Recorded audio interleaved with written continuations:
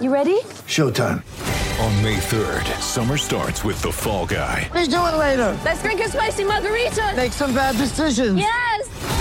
Audiences are falling in love with the most entertaining film of the year. Fall Guy. Fall Guy? Fall guy. That's what the poster said. See Ryan Gosling and Emily Blunt in the movie critics say exists to make you happy. Trying to make it out? Nope. Because I don't either. It's not what I'm into right now. What are you into? Talking. Yeah. The Fall Guy. Only in theaters May 3rd. Rated PG-13.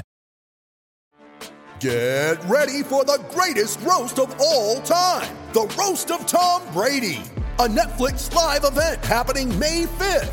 Hosted by Kevin Hart. The 7-time world champion gets his cleats held to the fire by famous friends and frenemies on an unforgettable night where everything is fair game. Tune in on May 5th at 5 p.m. Pacific time for the Roast of Tom Brady. Live only on Netflix.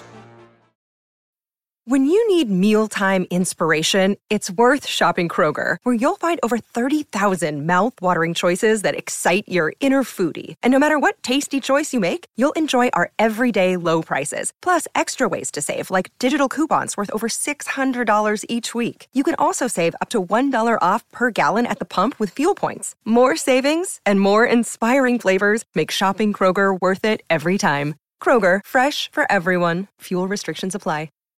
Hey guys, this is Chesney Hawkes here. You are watching My Hammers 11 with the one and only Russ. Hi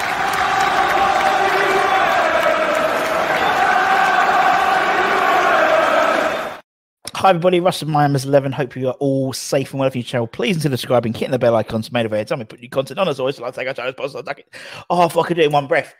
Oh, anyway, let's take a chance. Check out our description below. We've got yes, we've interviewed Ray Winston. Yes, we've interviewed Harry Redknapp, Colton Cole, Trevor Sinclair, John Hartson, Tony Cottee, McAvenny. But we've got the one we've always wanted. It's taken a year, but we've got the man, the myth, the legend, West Ham Fan TV's Graham. How are you doing, Graham? I'm good, thanks, mate. I'm good. It's very kind of you to say that. Very much your West Ham royalty, mate. You know, I think we all. Well, I'm honoured to be on.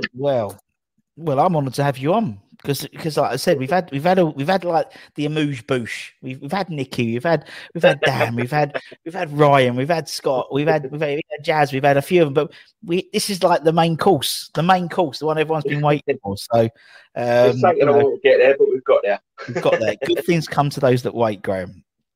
That's it, mate. That's it. How are you? That's the main thing. I'm very good, thanks, mate. Had a game today, so. Feeling it a little bit in your legs at the minute. So, did you win? We did 5-1. So we won our little league because it was all like down because of the COVID. They broke it down in little mini leagues. So it was between us and the team we were playing. And it was one of those where we could have lost 1-0 and still won it, but we decided we were going to win 5-1. All out. Could have played for the draw. No, we don't do that. All or nothing. How have you been? You all right? I've been all right. I've been all right today. Yeah, it's we're recording this. This will go out. It'll go out on Tuesday. This is Sunday. Yeah, it's a bit rainy today, isn't it? It's been a bit rainy. Yeah, cooked a nice dinner today, so that was good. So yeah, it was not too bad as always. Yesterday disappointment. I'm fine now. You know, yesterday was annoying, but hey, good sleep. Good sleep and a curry, and the other way around. A curry and a good sleep, and I've woken up and I don't want to sleep and have a curry. It'd be very messy in the bed. But yeah, curry and a good sleep. It does. And Sheffield United doing us a favour today against Everton is great as well. Unusually, Sheffield United. Unusually. I'm sure their fans are absolutely devastated. They've done us a favour, but. I'll take it, man. I think you know what. I think any European football, whether it was the Champions League, the Europa League, or the Conference, is brilliant for West Ham. And yeah, definitely. Do you know what I mean? I just think it's frustration. What could have been, but come on, Gray, we've been fans long enough. We stayed up by 5 points last year, and the other week we were disappointed because Everton didn't have a Champions League spot. Who'd have thought at the start of the season we would have said that? Exactly. You know, it's been whatever happens, it's been a fantastic season. It has. It really, really has. And I think it's who's your hammer of the year? Sufal, I'd say. Yeah, he's been immense this year. Absolutely immense. Yeah, I think it's one of those.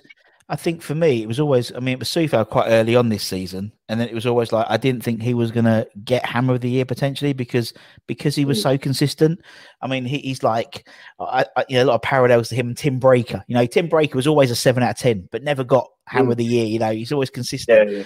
But I mean, everyone else has sort of fallen by the wayside a little bit. Got injured or still drops in form, innit? But he's been solid, like straight line all the way. Yeah.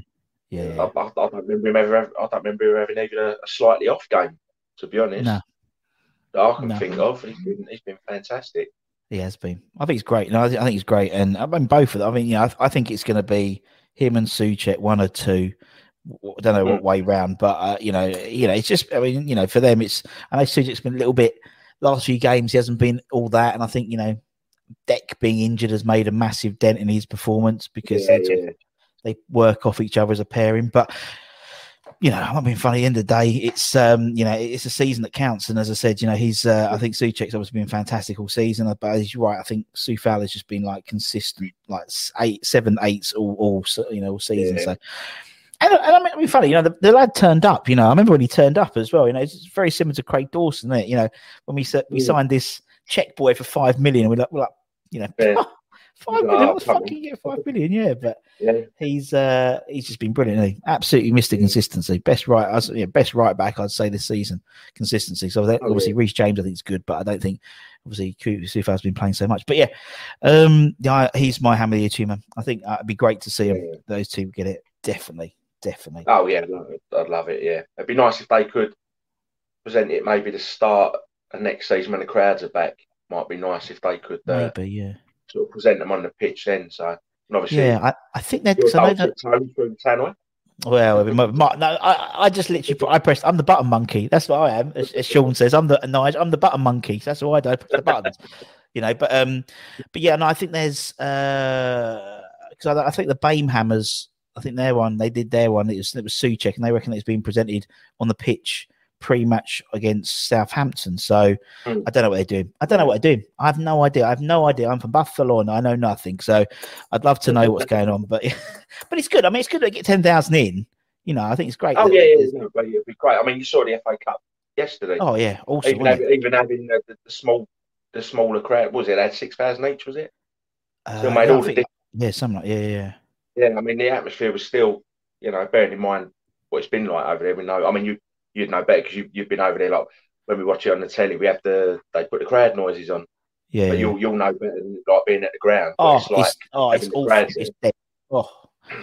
It's awful. It's awful. So much. I used to like it because it used to be quite nice because I used to open the door and I could hear like Moyes and Kevin Nolan. Like you could hear him shout like from all the way. Obviously, travels straight up, doesn't it? But I remember when we had the 2,500 from the Man United game, and they made such a racket. I could hear it through because my box is all like soundproofed, but you could hear it through, and like, wow.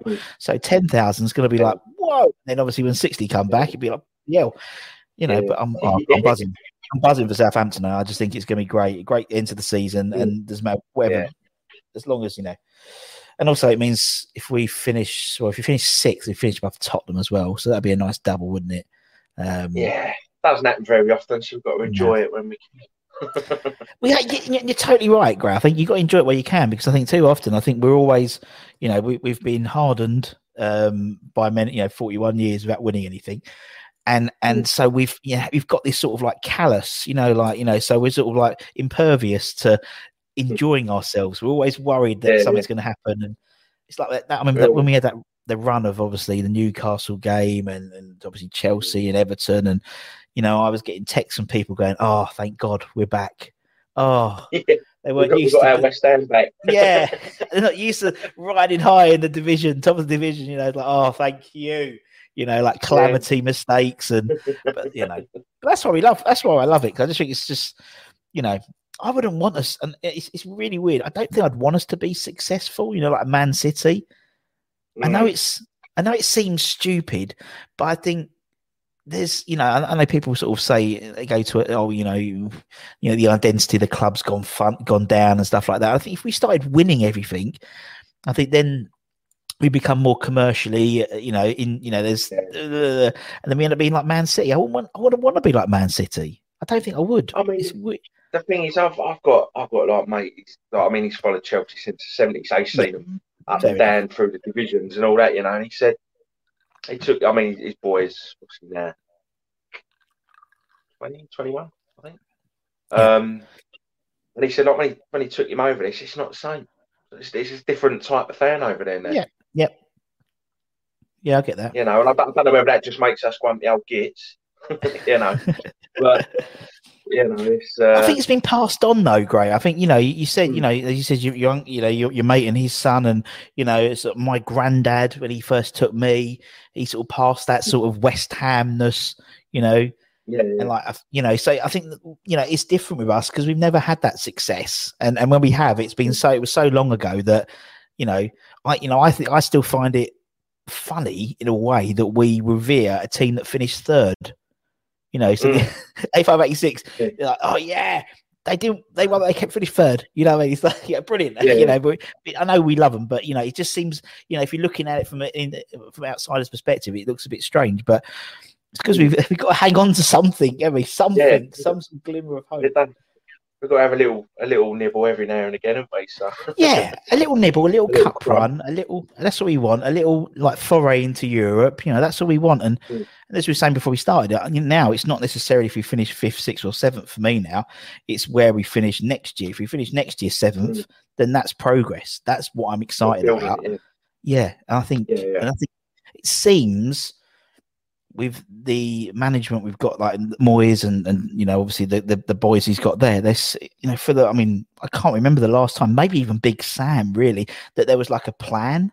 Do you know what I mean? It's like Big Sam came in, he said, right, I'm going to get you promoted, I'm going to get Kevin Nolan, and I'm going to get this person. I'm just basically going to make a team that's hard to beat. We'll get promoted, and we got promoted. For skin of our teeth, we got promoted, and there was a plan of action. I think Slav, I didn't really, there wasn't like a plan. It's like give the ball to Payet. When Payet was injured, we were shit. Pellegrini, let's just throw money and buy all these players and do what I do at Man City, but I haven't got the team around me and the infrastructure for it to work. So again, there was no plan. But for Moyes, it seems he's got a plan. He's going back to the beginning, and I know there's frustration that we didn't buy anyone in January. I trust the process. Yeah, the thing with Moyes, it looks like he's not interested in the big money signings, no. But he wants to find the gems, from the Championship, or like with Soufal and Souček, find them in like the Czech League or the Hungary. He's not interested in spending 70 million on one player. Yeah, and I quite like that, to be honest. I think we like it though. That's like the West Ham way, isn't it? The West Ham way, so to speak, is boys in the academy. It's boys giving them a go, and it's the same principle. Albeit, I know they're not coming through the academy, but you're going to the Czech Republic and getting these boys or Championship boys, and you're giving them a go. And if you put enough faith in them, they'll go for it. And so I think that's more. I know Big Sam always criticised us for the West Ham way, but that is the West Ham way. It's not buying your way out of trouble. It's developing players, and you want to see someone come in who's a youngster, and you want, or a player, as you said, like what the Czech boys, come over, get into the team and grow to become arguably two of the best players in the Premier League this season, and costing us 20 million for the pair of them. It's just mental. And that's I think that is inherent about being West Ham. So it is about having the right scouting, the right, just analytics department. So, it's like you look at Brentford, if we're looking at Ivan Toney, I don't want to buy Ivan Toney. I want to buy the person that Brentford are going to buy after Ivan Toney, because you'll get him for like next to nothing, and he'll be, so it's like, but then the same thing, it's giving the manager time to do it, isn't it? It's great developing players, but you want result. Football is a weird game. You need, 5 or 6 shit results, and you're out on your limb. That's not how you're going to develop a team. But yeah, see, you don't get this on West Ham Fan TV. You just get, Nicky talking about Poland stories and stuff like that. That's what you get. So, has he finished doing his Poland story yet? I don't know yet. I'm sure he has. I have heard it a couple of times. Yeah, it is a good story though. It is a good story to be fair. Good story. He goes, good little Jackanory. But yeah. Mate, Right. Anyway, honestly, he used to phone me at work and he'd go, "Oh, this is happening." Like Nick is one of them people. If anything's going to happen, like this completely, you know, it'll happen. So happened to him. if you go out on a night out with him, don't stay next to him. If something's going to happen, it'll happen to him. Yeah. So yeah, I know what you mean. It's like with me, it's like my wife. If there's like when we used to go, when people used to get on the train and stuff like that, seemed the ages ago. That was if there was an old person or maybe someone who was just slightly, a sandwich less of a picnic, they would end up talking to my wife, and my wife would talk back to them. And they would have or anything like that. It's the same with me. If I'm on holiday and I hear there's a Cockney voice and it's like I see a West Ham shirt or a Chelsea or Arsenal shirt, my wife tuts because she knows in about an hour's time we're going to be at the bar. Yeah, I've got John. Good old Johnny. He lives in Aldchurch. And, it's always someone we bash. I remember once we were and this is it sounds so pretentious, but we were on a cruise a European cruise, and my daughter was playing with this kid, and we ended up chatting to the dad because obviously the accent seemed similar. And he was like, "Oh, where are you from?" I was like, "Hornchurch." "Oh yeah, my friend did it. My sister, no, my uncle, was it cousin? So he lives in Hornchurch." Turned out that his nephew was in the same class as my daughter at school, and so all these it's just all these always happens. But yeah, I can't wait. Have you been? How many jabs you had yet, Gray? I've only had one. I got my second one in July. Oh, nearly, mate. My first one on the 6th. So yeah, 22nd of July. I think I'll have to double check it. But... They'll move it forward. They're moving them all forward, aren't they? Trying to get them all done. Yeah, that'd be good. At least there's a little bit of light at the end of the tunnel. I mean, how have you coped? How have you coped over the last 15 months, something like that? I mean, I've been waiting for mine all the way through. So yeah, I'm not having to get on a train, and because I used to getting the train in the morning. So I love just get my commute now is get up, go and make a cup of tea, come up into my little office. Log on, that's it, done. I love it. It's brilliant, isn't it? And there's and then your commute home is log off, go down, have a cup of tea. It's brilliant. Put the dinner on. I know, that's brilliant. I love it.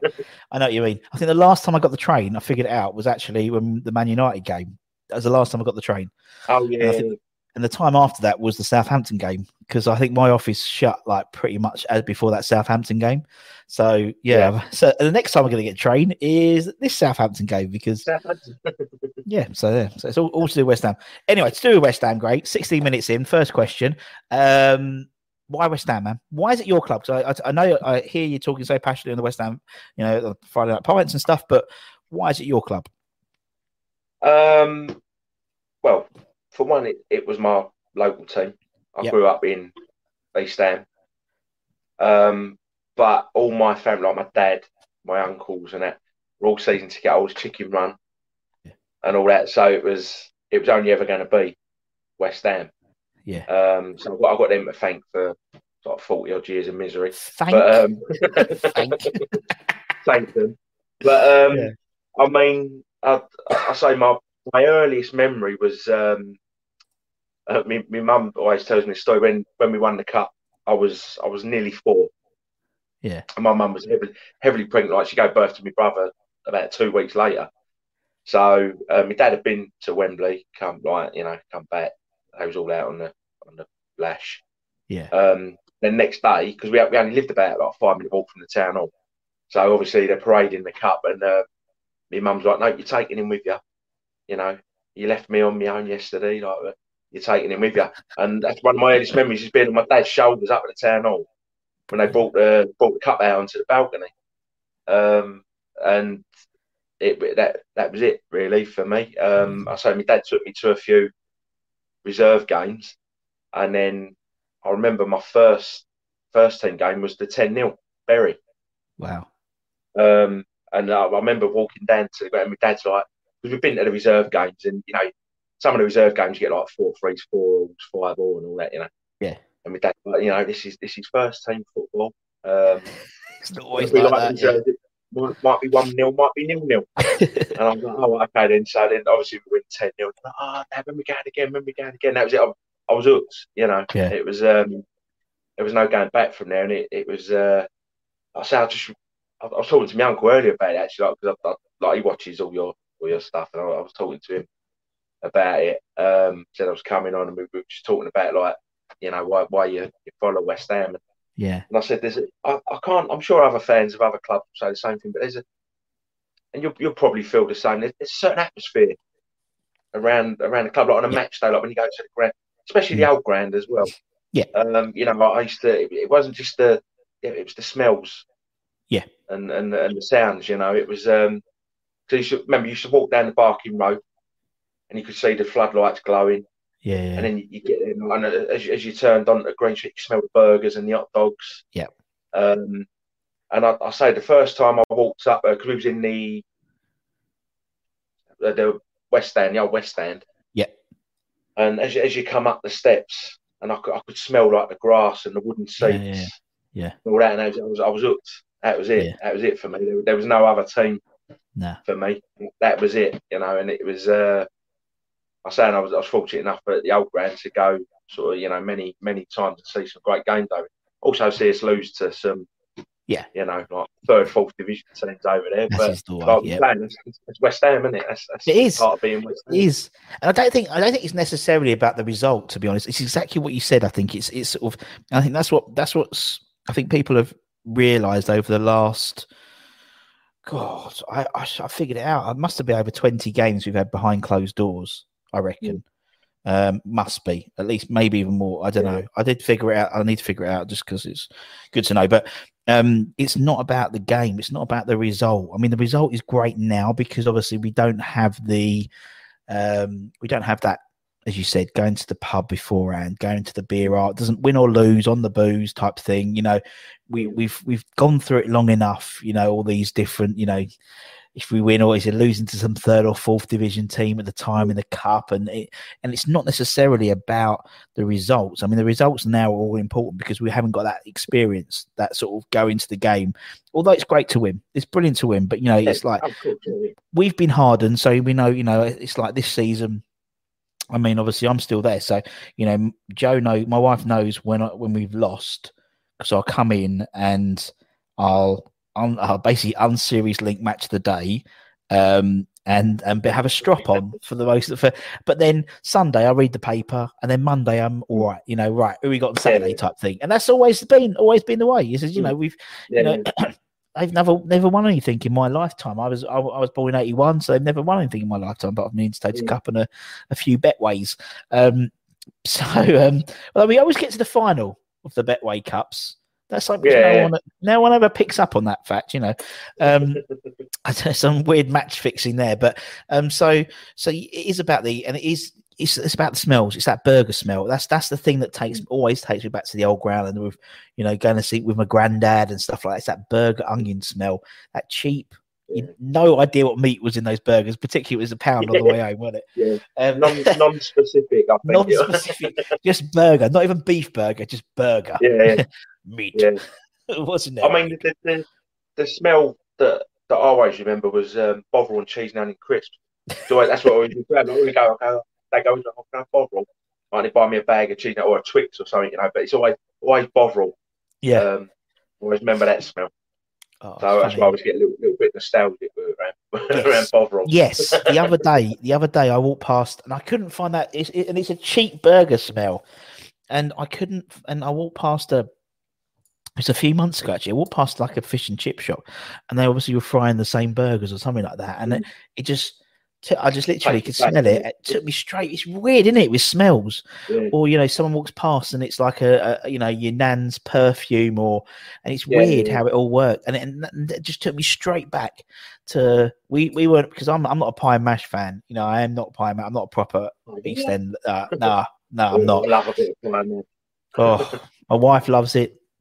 My mother-in-law loves it. I don't like it. So, but we were always Ercan. We was always the fish and chip shop on the corner of Barking Road. That was our That was my always thing we used to go to, and took me straight back there. And my granddad probably passed like 20 years ago, something like that. Went straight back there. It's really funny how it works, and just like wow. But it's a sensory thing, and I think and it is that cut grass smell. I think that's what people miss a lot, is that cut grass, particularly at the end of the game, isn't it? When it's all been cut up.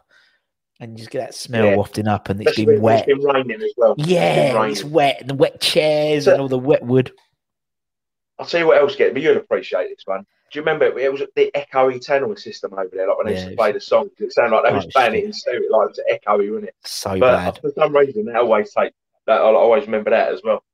Yeah, it's it didn't improve it, to be honest. I remember when we finished the last game of the bowling. I remember they ripping stuff out, and I found a tape deck, and I was still using a tape deck to quite late on, to be honest, at that place, and it was still, and it had a tape in there. It was still queued up to Stop Hammer Time by MC Hammer. You see, still queued up, just in case I needed to drop it. But yeah.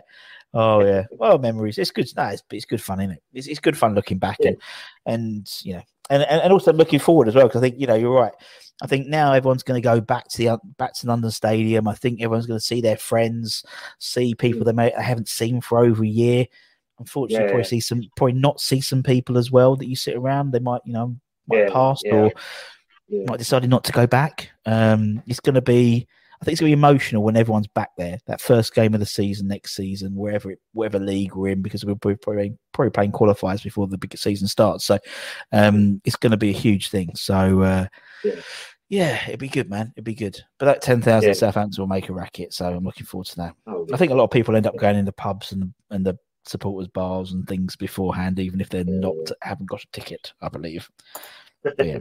Unfortunately. Yeah. It doesn't matter. I reckon it'll be about 50,000 around the grand anyway. But... Easy, right? Easy. And too right, man.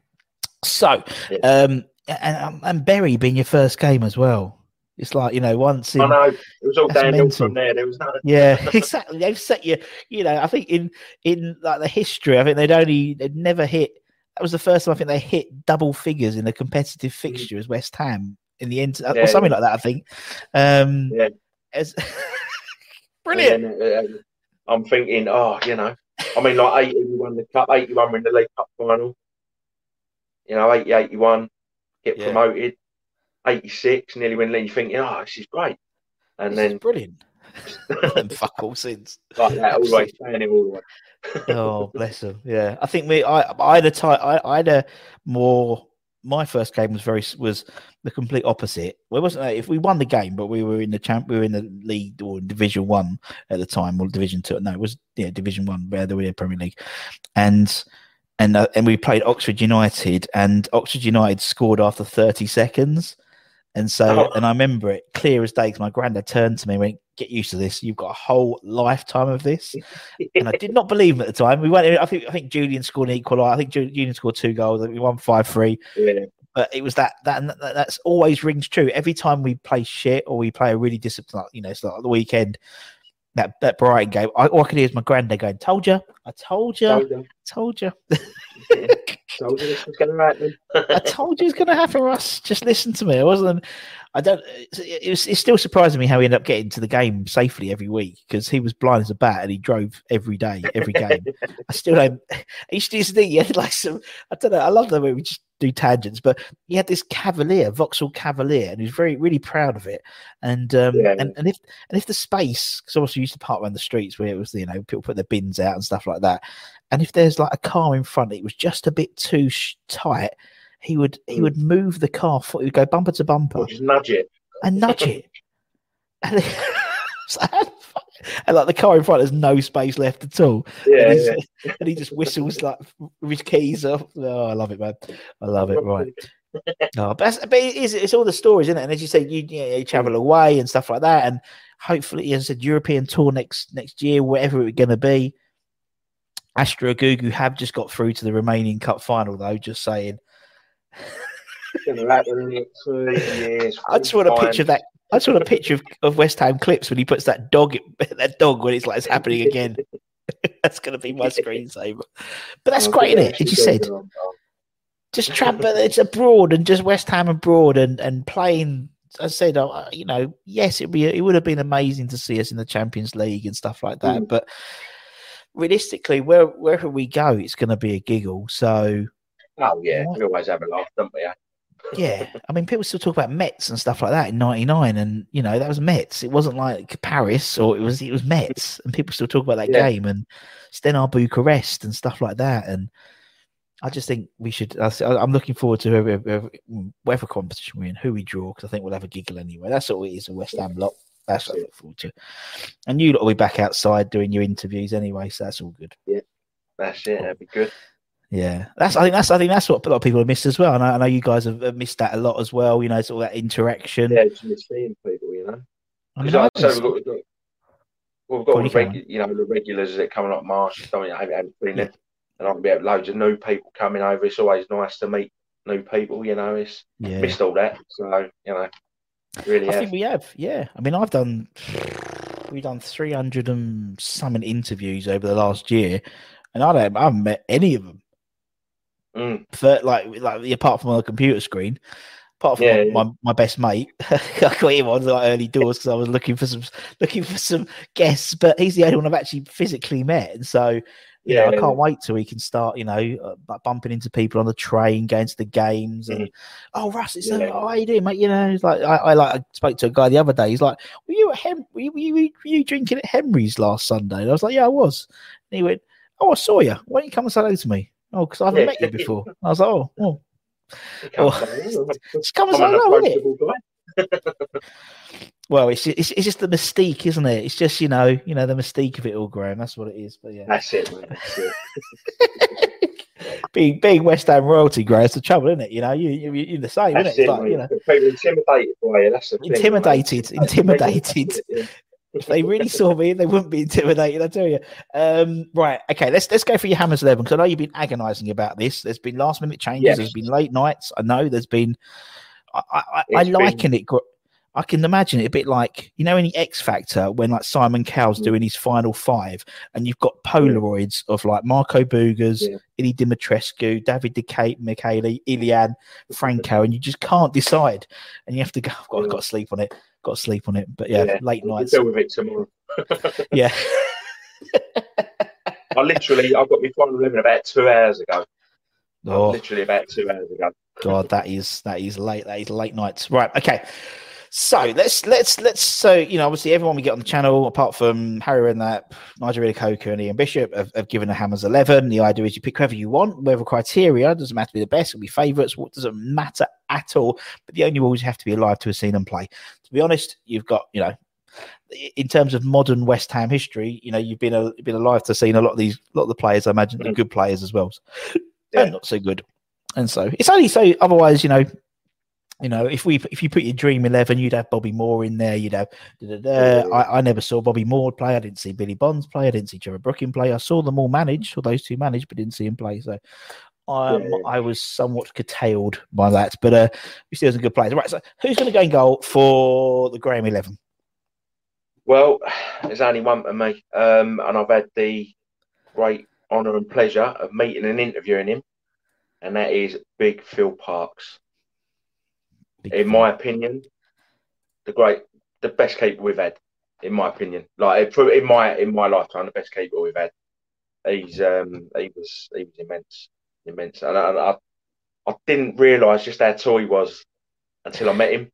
I stood next to him. I shook his hand, and my hand just disappeared into his hand. Yeah, and he's a real gentleman.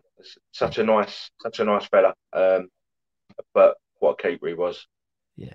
What a keeper. I mean, he seemed to fill the goal. Yeah.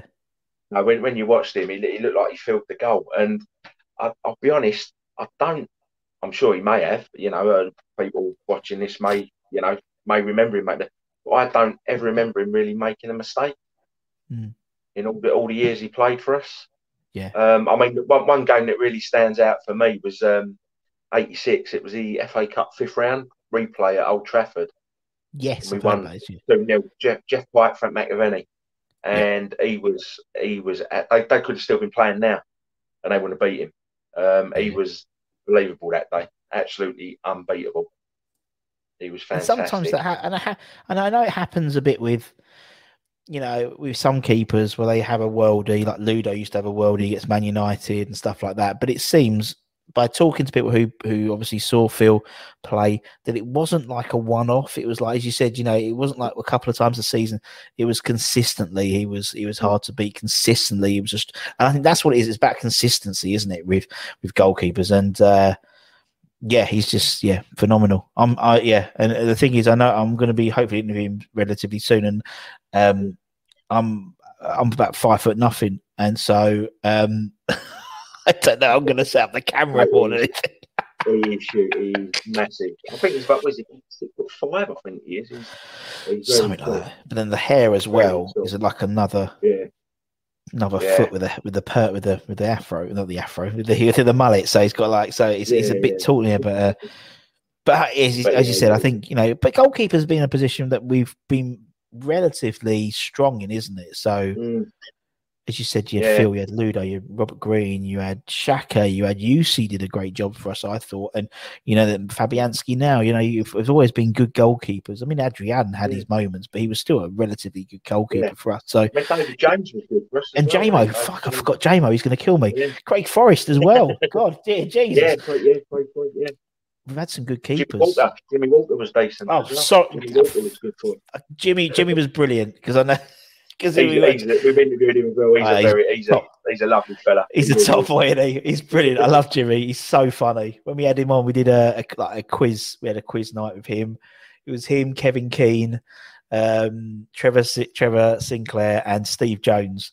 Oh, it's brilliant. And then Jimmy sent me a message about, I think because we do it at 9:00. He sent me a photo about 5:00 with a glass of red wine. Just warming up, and I'm like, oh Christ! And we did this Wheel of Fortune thing, and it was like the actual player was Shaka Hislop, and he couldn't get it. It was like literally SH blank K blank. He just couldn't get. I'm gonna put M for November, and just like Kevin Keane. Oh, it's so funny. But I love him. I love Jim. He's the top boy. Yeah. Right, so we put Parksy in. Good old Parksy. He's in. Right, let's go. Who's your first defender? They go left back, yeah? Yep. Start off at left back. Julian Dix. Yeah. First name on the team sheet. Absolute. But the thing is, I think a lot of fans from other clubs would think would just remember him as a hard tackler. Yeah. And no nonsense. But he could play. Yeah. He was very good on the ball, good passer ball. And bearing in mind he's not that tall, he's a very good header of the ball as well. He was, and very Ray Stewart-esque with his penalty taking as well. Yeah. He's and as a left back myself, I always appreciate good left backs. Yeah. But he was he fantastic for us in two spells. Yeah. Definitely. But I think a lot of fans of other clubs just think he was all about the tackles and the getting stuck in, right? But he was actually a very good player. He could get the ball down the play. Had a beautiful left foot, sweet left foot, or still has. Oh, he was. Oh, he still is. Yeah. I mean, I think you're totally right, man. I think also, but I think that you get that, with certain players. I mean, we've had it recently with Declan Rice, wasn't it? No one outside of West Ham really got Declan Rice, and because they don't watch him play 90 minutes. And Julian was the same. Yeah, he liked to tackle. He liked to put it in there. But I think that's why he endeared himself to West Ham fans, because he could do that.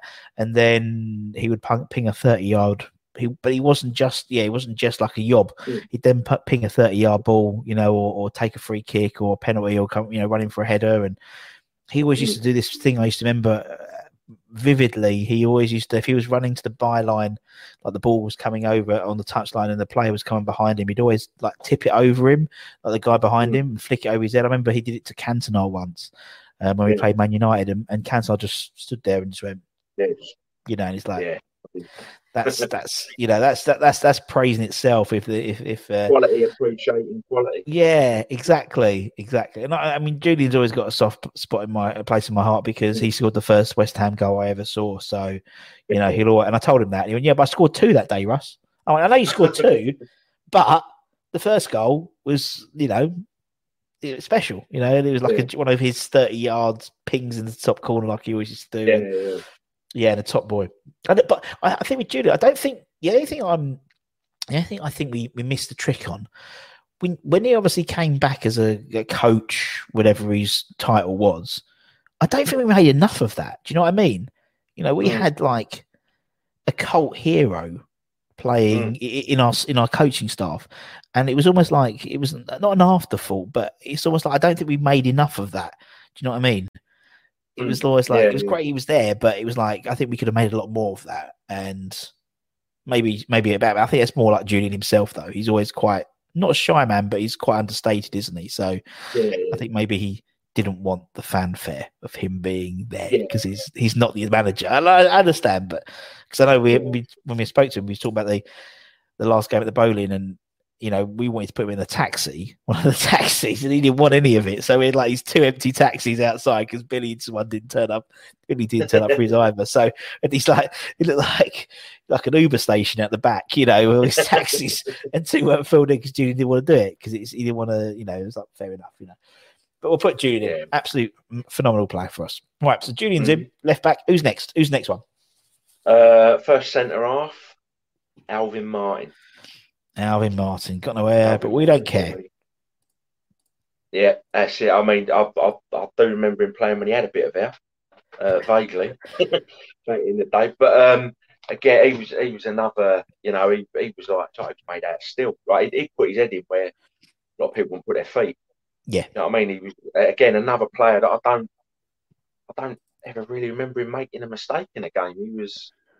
He was just so, you know, he'd get stuck in, he'd put his head in, and I mean, you've seen the scar on his forehead and all that. The amount of time he took away, you know, he was. But again, another one who could play a bit as well, you know. Yeah, he could.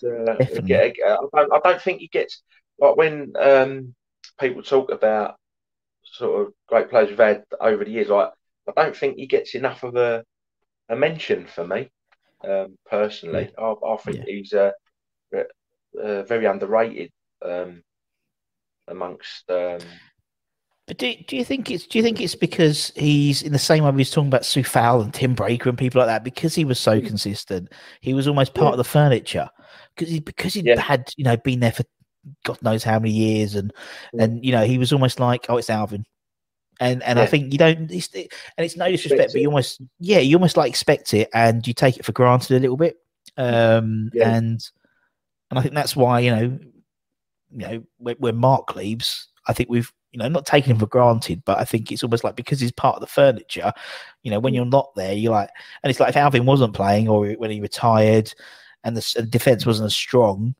you couldn't really put your finger on it. It's because Alvin's not here anymore. And I think that's what happens with some players. It's only after you appreciate them, because I was the same. Tim Breaker was my one. I didn't appreciate Tim Breaker in that early 90s period when I was supporting them, because he wasn't scoring the goals. You know, he was there, he was solid. But obviously now it's like, exactly, a hell of a player. But now, maybe because I'm looking at how impressive Soufal is, maybe because I'm slightly older now, it's not about who scores the goals, it's about commitment and you know, and you're thinking actually he was bloody good. And I think Alvin's obviously the same. And he was just, you know, a stalwart for I mean, Ben, when did you, was it 78? 78 you started playing for him? Must have been, about that, Yeah, but I remember him when we come back up, 93. We was in the Premier League, our first season back in the top flight. Yeah. And bearing in mind he was coming to the end of his career. And he was brilliant that season. I mean, he was immense, you know? But, I don't think he gets... I think maybe also, you know, maybe because, you know, thinking about it objectively now, we're getting very deep, but I like this. Thinking, you know, he's not like Tony Cottee or McAvenny or Bishop or that lot who are still active. You know what I mean? Alvin does commentary. And he does that, and sometimes we get him out, and you know, obviously we got him out to do the Billy Bonds PA for when we did the stand. But he's not like a prominent out there. So maybe his memory does get a bit sort just of under the radar a little bit. Yeah, exactly. Yeah.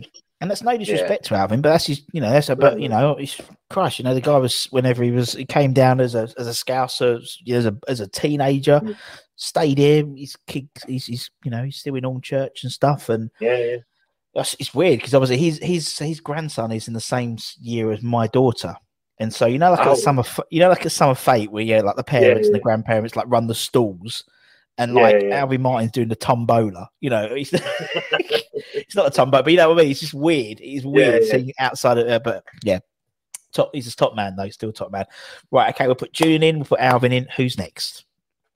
Next centre half, club legend, Billy Bonds. Billy Bonds. There's not really much you can say about Billy Bonds that hasn't been said. Absolute club legend. For me, he's up there, like he's level with Bobby Moore in terms of the greatest captains. Yeah, we've had at the club. Again, I mean, bearing in mind he was a centre mid for quite a large chunk of his time with us. But as a centre half, again, another one. People think he was all about the tackles, and another player who put his head in where. In fact, I believe in Alvin Martin's first game, I think Alvin Martin split his head open. Like he went to clear the ball and cleared Billy Bonds' head. I think the story is, but again, his passing was, he could play. He was he was good on the ball, but I think certainly fans of other clubs would maybe just think he was all about the tackling and the roughhousing and that. It wasn't the case at all. No, but again, I think it's the same thing. He's don't forget also, there wasn't as many football games on tellies and stuff like that. So people did see the highlights, and the highlights would have probably involved him. It's more interesting telly watching him put something on a player rather than ping, or break up play with a good, rather than do something clever with the ball. It's not as entertaining. So naturally, that's how it all works. But I think, he's obviously a club legend. He's, obviously got the stand named after him. That was an amazing day, and I'm glad that happened. It was a long time that should have happened ago. But it's good that he's there and he'll be remembered because in the same way that when 20, 30 years on, there'll be less people who have seen Billy Bonds play, but you'll know Billy Bonds because he's got a stand named after him at the ground, and same as Bobby Moore and Trevor Brooking and stuff like that. So it's important to keep that sort of those memories going. So definitely. Right, we'll put Big Bill in. Who's been right back then? Who's right back? Another 80s lad, Ray Stewart. Tonka. Oh, Tonka, yeah. Which, fun enough, my mate's granddad worked with his dad. He said, I think he said like that his granddad dropped some stuff. Ray Stewart's dad dropped some stuff around to my mate's dad. Yeah, like I said Ray Stewart was outside in the car. He's like, Ray Stewart's outside my house. But again, he was a sort of like Julian Dix a little bit. He could put a tackle in there. Wasn't quite as good on the ball as Julian Dix. I still do seem to remember a couple of games where he'd sort of bend it out of play a few times. His crossing was a bit hit and miss. Like sometimes it'd be an absolute welder into the back stick, other times in the North Bank, but again, another player that you're talking two that stand at me. 81 last minute in the League Cup final against Liverpool, and we get a penalty. Wouldn't want anyone else stepping up. No. Take it, absolute ice in his veins. Same quarter final 1980 Villa, last 5 minutes penalty. I think I only remember him missing one penalty, but he stuck the rebound in, so it didn't matter. It was against I think it was against Oxford. Keeper saved. I think the keeper pretty much ended up in the back of the net with it. Yeah. Right? But he was he's another, a bit like sort of Timmy Breaker, like you say, solid. Sort of goes under the radar a little bit, but yeah. I think, and that's what you want, isn't it? I mean, it's how much, when we say, when you're doing your post match pints and all that type of stuff, and you just talk about commit. As fans, all we want is players who are going to put the shirt on and have a go. And if they're not talented enough, it's not their fault that they've been picked to put in that. That's the manager's fault and that's the recruitment's fault. But as long as they have a go, and all 5 of the people you picked would you would not criticize their commitment, and that's what we want. And I think that's and that's when I ask people about who their hammer of the year is. Last 3 or 4 seasons, I reckon you say, who's your hammer of the year? Everyone would say 1 or 2 people, Sufa. But this year, there could easily be 4 or 5 because it's the same, same as 85, 86 team. Who's your hammer of the year then? People might say Cotty or Machiavelli or Stewart or there's like Billy, but not Billy, he didn't play, but Phil Parks. There's like loads of people, and that's what we want to see, a team who are going to not just like 1 or 2 people. And Ray was part of a great team, and obviously still talks about West Ham and still loves the club and stuff. And he's a top boy, Ray. Yeah. I'll say that because he always watches. Top boy, Ray Stewart is a top boy. There we go. Thanks, Ray. Listening, Ray.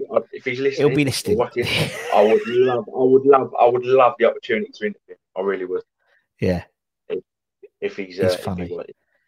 Yeah, he's funny. He's funny. He's a funny boy.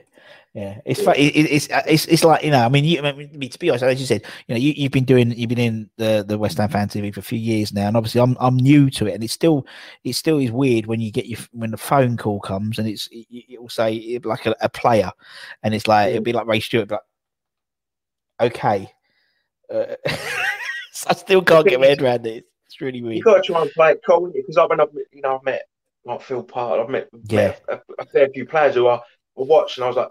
And now I'm sitting there thinking I'm talking to them, like, and I used to revere them, like from the terrace, like. Yeah. Now I'm talking to them. It seems surreal, But it's so weird. But they're all brilliant, aren't they? I mean, every one of them. Whether they've played hundreds of games, whether they've played one game, or whether they haven't even played get onto the first team at all, and we're like youth team players. Everyone's amazing. Honestly, it's such a good, and it just, epitomizes the club, that all these people from different generations. And I'm the same, man. It's still, you try and play it all cool. Yeah. And afterwards, I text, I'm like, oh my God, I've just interviewed Jackie Hislop. It's like, wow, or Trevor Sinclair. That's the thing. Nice to meet you, and then like, yeah, exactly. I screenshot my picture, like trying, like, and I always like do it during the thing, and actually, I should do it afterwards because I've recorded it. Yeah, I was like, I'll just send it. It's brilliant. Yeah, but I love interviewing the people. I love, like, for me, I know we're detracting a little bit, but I love interviewing the people who, like the people who don't usually get airtime. Do you know what I mean? Some play, Johnny Artson, Monks, Bish, all that lot. But I like interviewing people like we had Clive Clark on, and we had people like who else? I can't think of anyone now. My mind's gone completely blank. We've interviewed Elliot Ward or Luke Chadwick or these guys, who we would die to have been in their position. Lee Hodges made 6 first team appearances, and he was like, "Oh, I wish it was more." We would have died for like one, you know what I mean? And it's just like you got to wear it 6 times, and that's what I love, because they're just so open and just so much more. They're not used to doing the pods and stuff, so it's like the interview's a bit more like 2 blokes. Anyway, we digress. Right, let's move into midfield. Who's your first midfielder then? Great. Right, we're going left wing. Yep. Super Alan Devonshire. Super Dev, top boy. What a player he was. I mean. When he got, but he just, he was running, he was gliding across the pitch. And bear in mind, you think some of the pitches they used to play on, and they didn't get protected like they do now. Like, they used to get absolutely clobbered. And he was something else. I mean, he could take 2-3 players out of a game, like in one move. Yeah. He was. I remember one goal he scored at Stamford Bridge, 4-0, 86. Yeah. He just drifted inside, just top corner. What a player he was! Absolutely fun. And if it wasn't for his serious knee injury, I do think he would have got a few more England caps. Oh, definitely, most definitely. And But then obviously getting injured turned him into the player that the 85-86 team were known for. Do you know what I mean? So, and that would then benefit the two boys up front because it was a different Alan Devonshire. And I know it's all like sliding doors moments, but yeah, he would have been, $5,000 from, Southall, wherever it was, Southall Motors, or whatever. Transfer of the season, but the century transfer, of the millennium it was for what we got out of him. And again, still loves the club. Oh yeah, absolutely. He's a decent manager as well. Yeah. I remember when I met Phil Parks, and he was saying about who was manager when he was at QPR? Was it Dave Sexton? Wasn't it? Would have been probably, yeah. Yeah, and apparently he went to see Devonshire when he was playing for the non-league team, played for Southall. Yeah. And he went over to watch him, and then Phil Parks said he come back the next day, and he went, what did you make of that lad? He went, no, he said, I don't, like basically I don't cut out for it. And then he said every time I saw him after that, like after West Ham and Sundown, he went up to nuts, was he? But yeah, I mean, it's like you say, sliding door moments. He could have been a QPR player, and we wouldn't have got the we wouldn't have had the success with him that we did have. No, definitely not, man.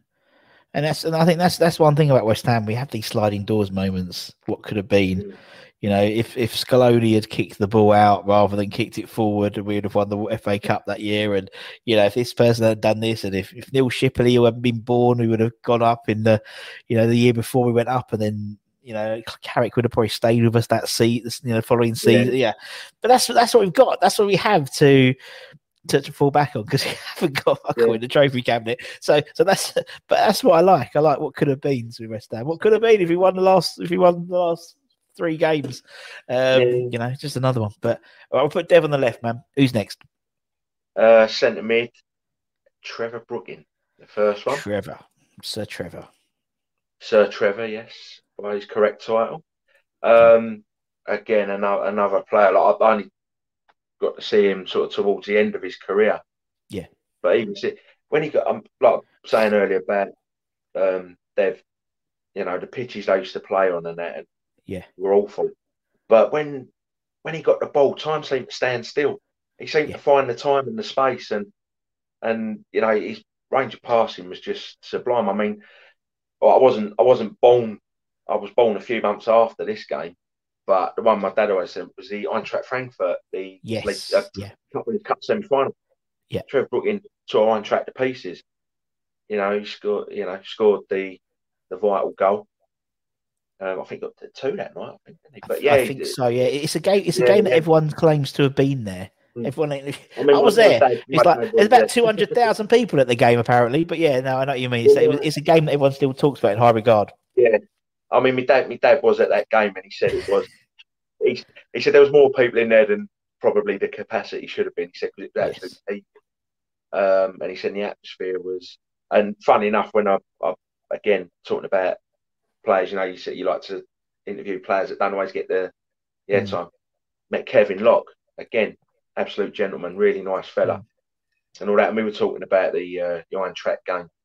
And my dad said that's the best atmosphere he's ever experienced over Upton Park. And Kevin Locke agreed. He said, I probably would have to say yes. It was, but Trevor Brooking that night, and on a bog of a pitch as well, it was absolutely first class. But I think that's something that I haven't appreciated until I started doing these, because obviously you interview people and like guys like yourselves and even more experienced fans into the 60s and 70s, and it's the pitches. I don't think I really understood how crap the pitches were, and you watch people, as you said, like Dev and Brooking, like glide, and I think the best players don't run, they glide.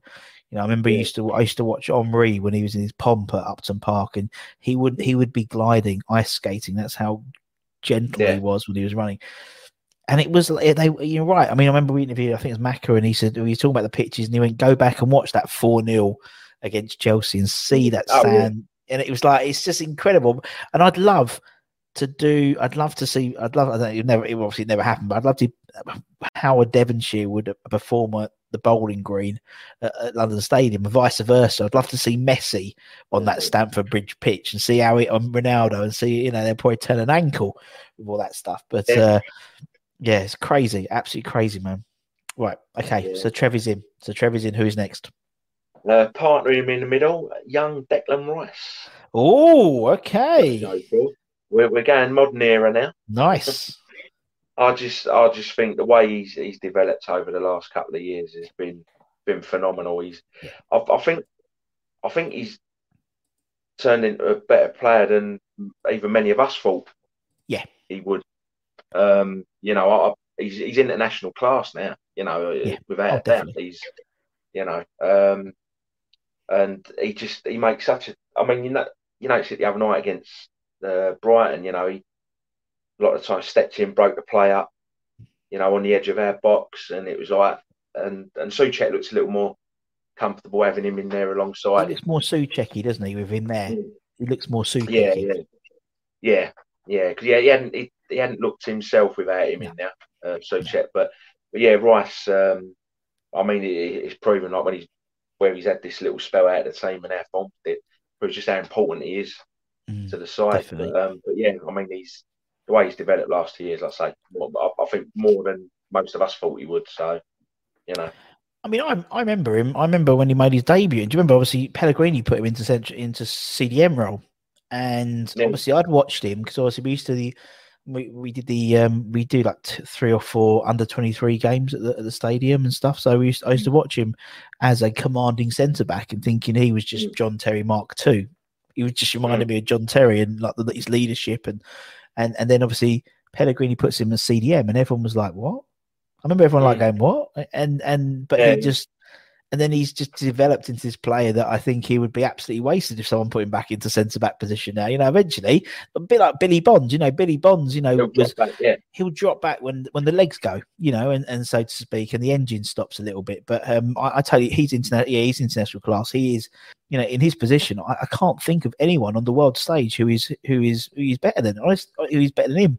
Really, in that position. You look at it. In that sort of defensive midfield. I mean, Kante's was the boy, wasn't he, at Chelsea? And he's gone down, and Busquets is a bit too old now, and but he wouldn't. I think he's brilliant. But what I love about Declan Rice is he's trying to develop his game. He doesn't want to just be known as a centre.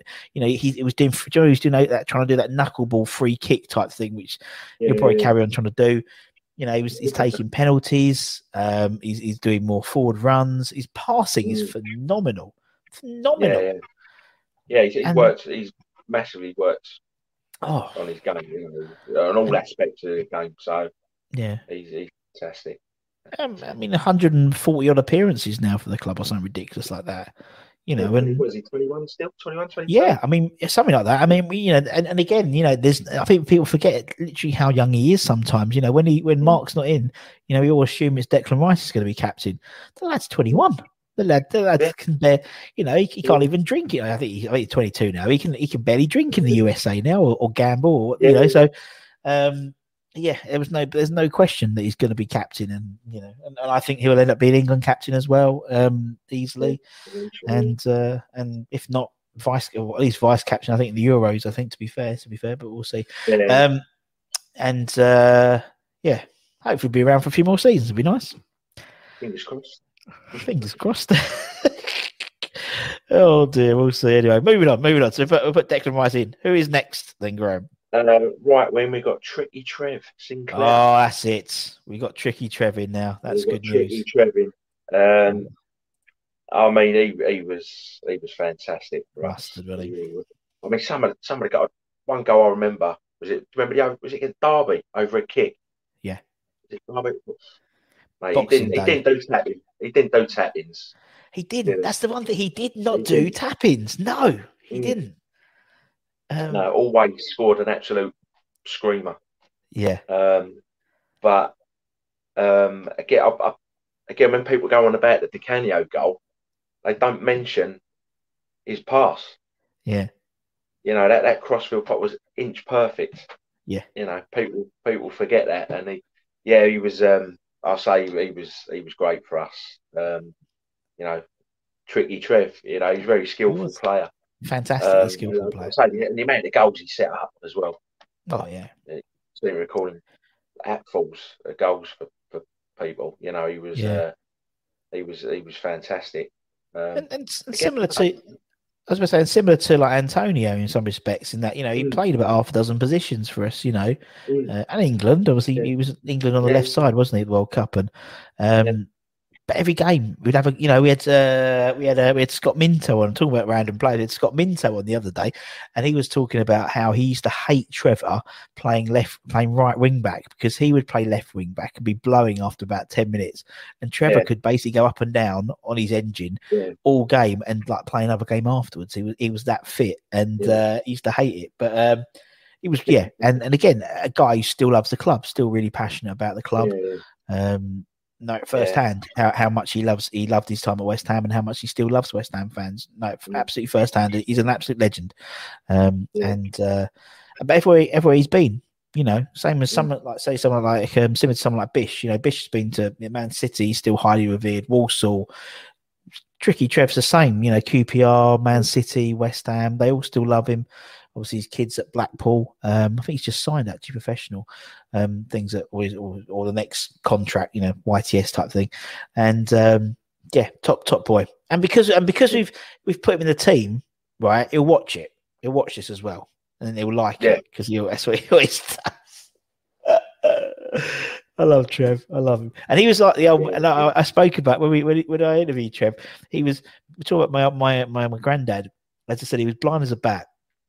And we've seen things for years, seen ticket holders, but he never knew any of the players' numbers. So he always used to have his his program at the back, and he'd mark it who he's playing. And for Trev, basically any black player at West Ham who did something good was Trevor Sinclair. It could have been Defoe, it could have been Xhaka, it could have been Mark Vivian Foe, it could have been any of them. If it was something was good, it was Trevor Sinclair. Bloody best player on the pitch. Only player on the pitch, Trevor Sinclair. And that's why I always had this sort of affinity with Trev, because of that. Because it just reminded me of that happier times with my granddad. But and that was obviously a great time. You know, that Redknapp era, wasn't it? It was so exciting, and the football was just phenomenal. Right, we'll put Tricky Trev in up front. Who's starting with, man? First one, TC. TC, yeah. He's going in. Again, another player I've had the pleasure of meeting and interviewing. Again, absolute gentleman. Oh, he is, isn't he? I'm struggling to think of a strike we've had that's a more natural finisher over the years than Tony. He was in two spells. Even when he come back in his second spell, you know, towards the end of his career, he was still banging them in. Yeah. You know? Player. And even though it broke my heart when he scored against us for Leicester and that, but it was still him, though. It's still him, isn't it? And he, you know, he's so quite in it again. He's one of them players that he could go to, like, you know, he went to another club, went to Everton and that, but still absolutely revered at West Ham. Yeah, I was like consistently top scorer in the time he was here. You know, every season, pretty much top scorer. So. You know, and what makes it even more special is he come through the academy, you know, or the youth team. So it's always nice when you get a homegrown player come through. Yeah, you sort of get that extra. It's a bit like Declan Rice, isn't it? And like, even like, you know, we love a youngster coming through the academy, don't we? And someone obviously like TC scored his home debut as well, didn't he? His first debut, Tottenham. Yeah. So therefore, it's like tick, tick, tick. You're a boy coming through the academy. You're a West Ham fan as well. Plus, you score your debut. Plus, it's a Tottenham. You know, he could have just walked off. Then every time I went to a pub and get a beer drink bought for him. You know, because of that. You know, and it's. But I know what you mean. He's just a great lad, and he obviously loves the club. And he's a good laugh. He's a good laugh. Yeah. Loves his stats though, doesn't he? He loves his stats. So he has to do his job, doesn't he? Yeah, I remember. Cause I was like shitting myself. I was like, oh, someone said he's really likes his stats, so make sure you get. So I thought I got him all right, and I think I said he had 7 England caps and he had 8, or I said he had 8 and he had 7. And I was like, oh, couldn't believe it. Let myself down right at the end. Got the goals, got everything else right, and as soon as it's like his England appearances, like fucking Wikipedia. But yeah. Yeah, I don't look at anything West Ham in Wikipedia, but I thought the England cats would have worked, but no, must have miscalculated. But anyway, put TC in. Top man TC. And who's going to be the last player? Shall I type in Jonathan Cleary now? That's the question. Zaza. Yeah. No, this one, Paolo Di Canio. Had to be really. This was one of the positions I was really torn on. Because it was Di Canio or McAvenny. Oof. Because McAvenny, like, when him and TC was up top, I worshipped them too. Yeah. You know what I mean? It was over my two of my favourite players, but you can't leave Di Canio out, can you? Really? No. He's one of them players. He just, as soon as he gets on the ball, you're off your seat, waiting for something to happen. He could do nothing for 20, 30 minutes of a game, get the ball at his feet, and all of a sudden, the magic, and you're off your feet, and the crowd are going, man. I mean, we spoke about it earlier with Tricky Trev's pass. Yeah. The goal against Wimbledon. I mean, how many players could pull that off, really? If we're being honest. Not many. Not many. And it was the way that fell to him as well, that was pretty much on his wrong foot. Yeah. Well, it was funny because would have let that come across them and then try it, but not. We interviewed Ian Foyer and we was talking, and he was talking about Di Canio, and we talked about that goal, and he was like, yeah, well, what no one tells you. So, and Ian Foyer takes full credit for that goal. He says, what no one tells you about it is we spent 3 hours on the Friday because Di Canio had it in his head, Paolo, that he was going to score a goal like this. So he was doing this thing for like 2 or 3 hours. He was in goal. He had some youth team player like flicking doing the passes, and obviously when he scored it, the camera doesn't pick it up, unfortunately, but apparently he runs over to Ian and goes, "That's for you," and gives him a cuddle, right? I was like, oh, bullshit. That's a total bullshit here. And no, honestly, I tell you, it's true. It was like, and I could so see that, he did it once in training, scored, and he said, right, I'm going to score this next week. And he was that confident that he knew he was going to do it. And, but he was, I mean, Paolo was Paolo, wasn't he? When you talk about Paolo, you have to smile. You have to smile because of the joy he brought us, and the frustration as well. As you said, he made 90. Go on, man. No, you carry on. Like I say, it wasn't fantastic every single game. No. But when he was, something else. Unstoppable, wasn't he? Unstoppable, man. And he was. He just gave us that, that sort of that belief that we could, we had, I mean, he was, as you said, he was a person who could just turn a game on a dime, and he was, but we love it. We love one of those sort of crazy players. But we hadn't really had one for a long time.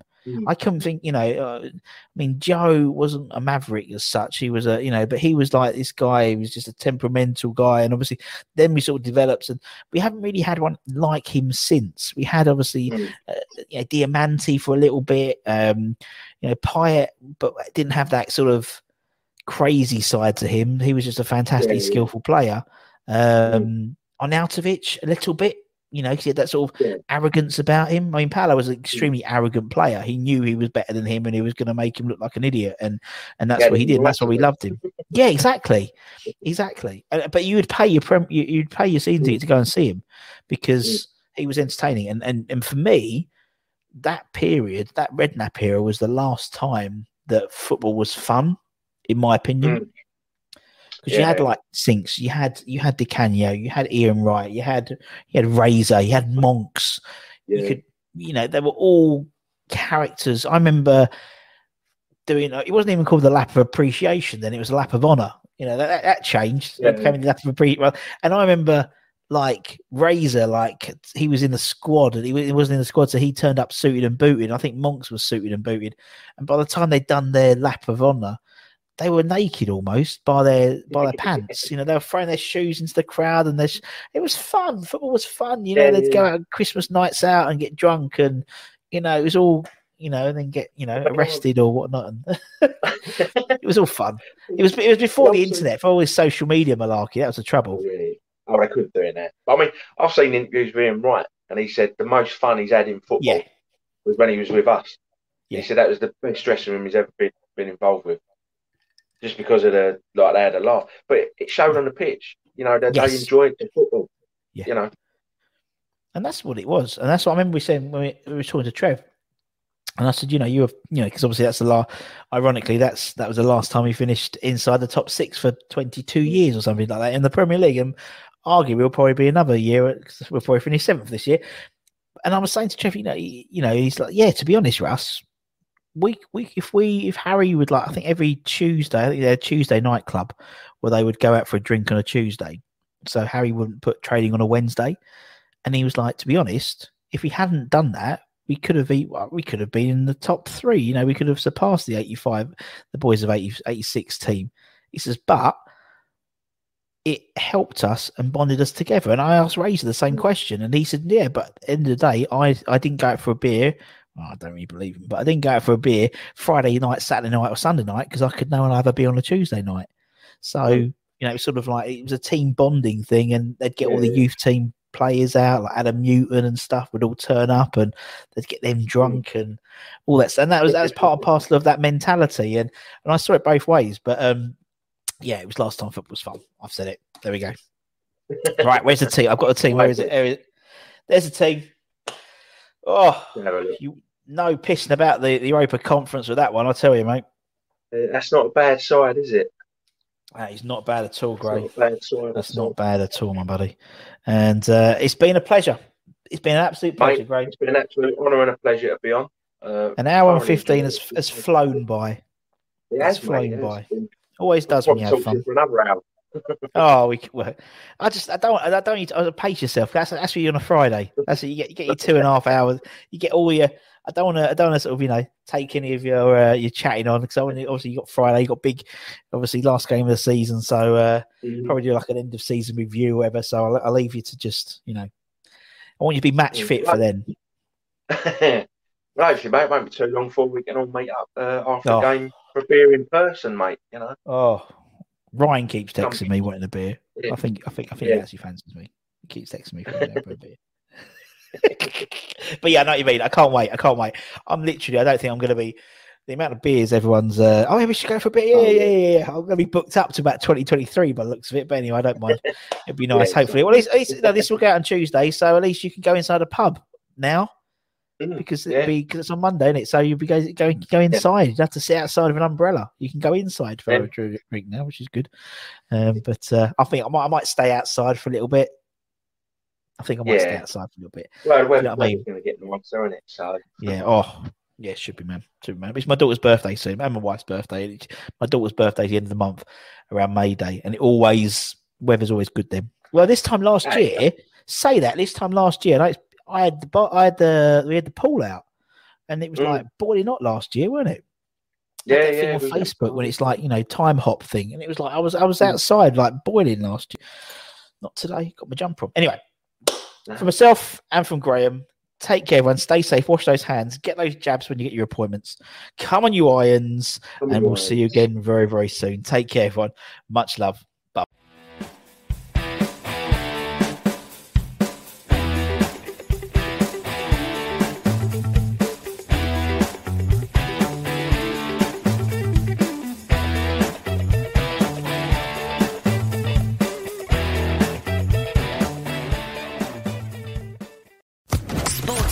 Podcast Network.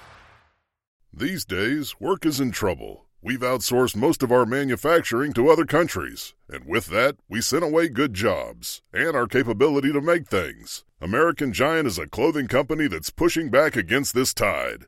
They make all kinds of high-quality clothing and activewear, like sweatshirts, jeans, dresses, jackets, and so much more, right here in the USA. So when you buy American Giant, you create jobs in towns and cities across the country. And jobs bring pride, purpose. They stitch people together. If all that sounds good to you, visit American-Giant.com and get 20% off your first order when you use code STAPLE20 at checkout.